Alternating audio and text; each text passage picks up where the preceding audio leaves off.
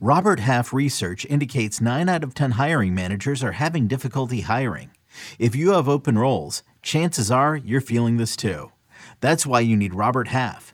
Our specialized recruiting professionals engage with our proprietary AI to connect businesses of all sizes with highly skilled talent in finance and accounting, technology, marketing and creative, legal, and administrative and customer support. At Robert Half, we know talent. Visit roberthalf.com today.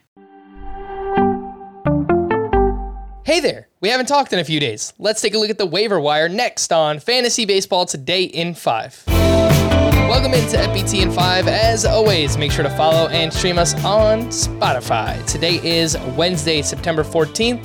I am Frank Stanfield, joined by Scott White.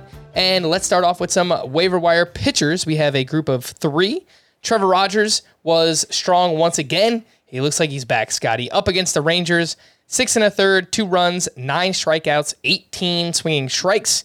He's got a 2.98 ERA since in 3 starts since returning from the IL. John Gray made his return. He was against the Marlins. He went 3 2/3, 1 unearned run with 5 strikeouts. And then Bailey Falter had another solid outing. He was also at the Marlins. 6 innings, 1 run, 4 strikeouts. How do you rank those 3? Falter, John Gray, and Trevor Rogers. I would rank them Trevor Rogers, followed by John Gray, followed by Bailey Falter. Falter is easily last place here because he may only have 1 start left with Zach Wheeler on the verge of returning, and it's against the Braves. And I think Falter's the least talented of the 3, though he's obviously been pretty impressive recently.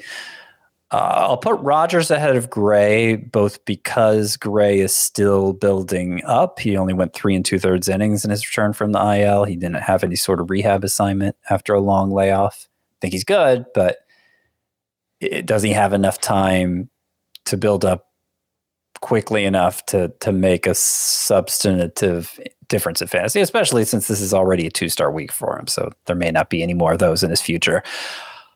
But also, I rank Trevor Rogers number 1 because he was amazing in this start on Monday. It was the start I was waiting to see to be convinced that he was all the way back. He got a ton of whiffs on both the fastball and changeup. Pretty good Rangers lineup he beat. And his 3 starts since returning from the IL have been his best all season. So I think Rogers is back to form. It's nice to see. Would you drop Reed Detmers for Trevor Rogers and John Gray? Yes, I would drop Detmers for both. Detmers has given up 4 earned runs in 3 of 4 now. And this was supposed to be a gimme matchup for him going against a Guardians lineup that's the 2nd worst against left-handed pitchers. So don't have a lot of trust in Detmers right now. All right, waiver wire pitchers part 2.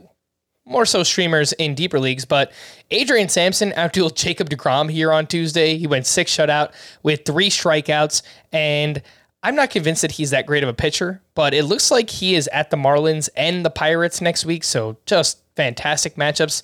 Same thing with his teammate Javier Assad. He went 6 innings, 1 run, 6 strikeouts at the Mets, and looks like he is at the Pirates next week as well. And then a Diamondback, Ryne Nelson. He was very impressive once again against the Dodgers. He went 6 shutout with 6 strikeouts. And the only problem with him is that he has the Padres this weekend. You know, if you start him on a 2-start week, then you're already locked in. But he's at the Dodgers again next week. So tougher matchup there. Scott, what do you think about these 3 in deeper leagues? Sampson, Assad, and Ryne Nelson. Well, I'd like to get excited about Ryne Nelson because this has been a great first couple of turns here, shutting down 2 great offenses, the Padres and especially the Dodgers. But the fact he's going to face them again in his next 2 starts, that doesn't work in his favor. They've already seen him, and you imagine things are going to go better.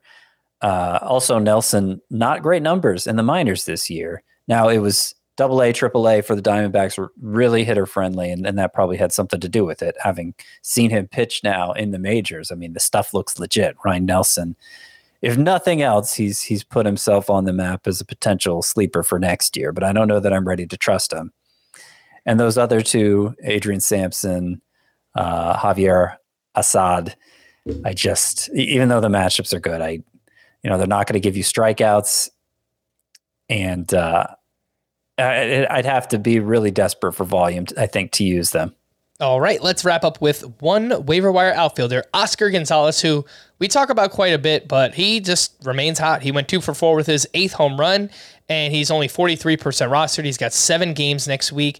Scott, would you drop Corbin Carroll, who is not playing against lefties? He's got tough matchups next week, for an Oscar Gonzalez?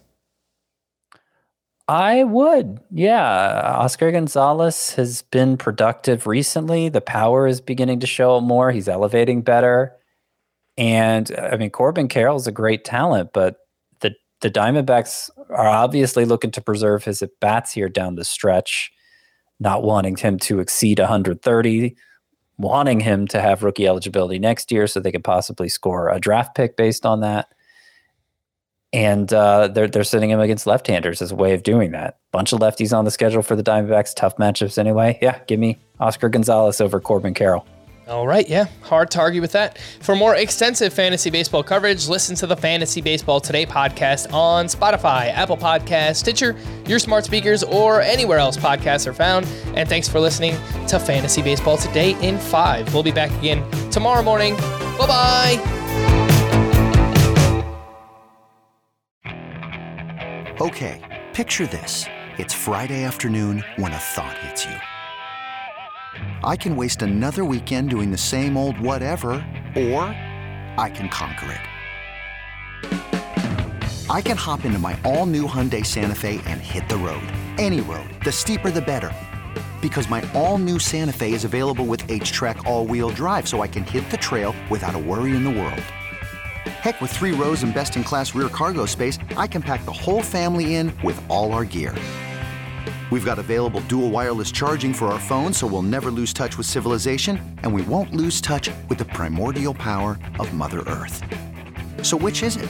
Waste the weekend or do something a little more epic? And conquer it in the all-new Hyundai Santa Fe. Visit HyundaiUSA.com or call 562-314-4603 for more details. Hyundai, there's joy in every journey.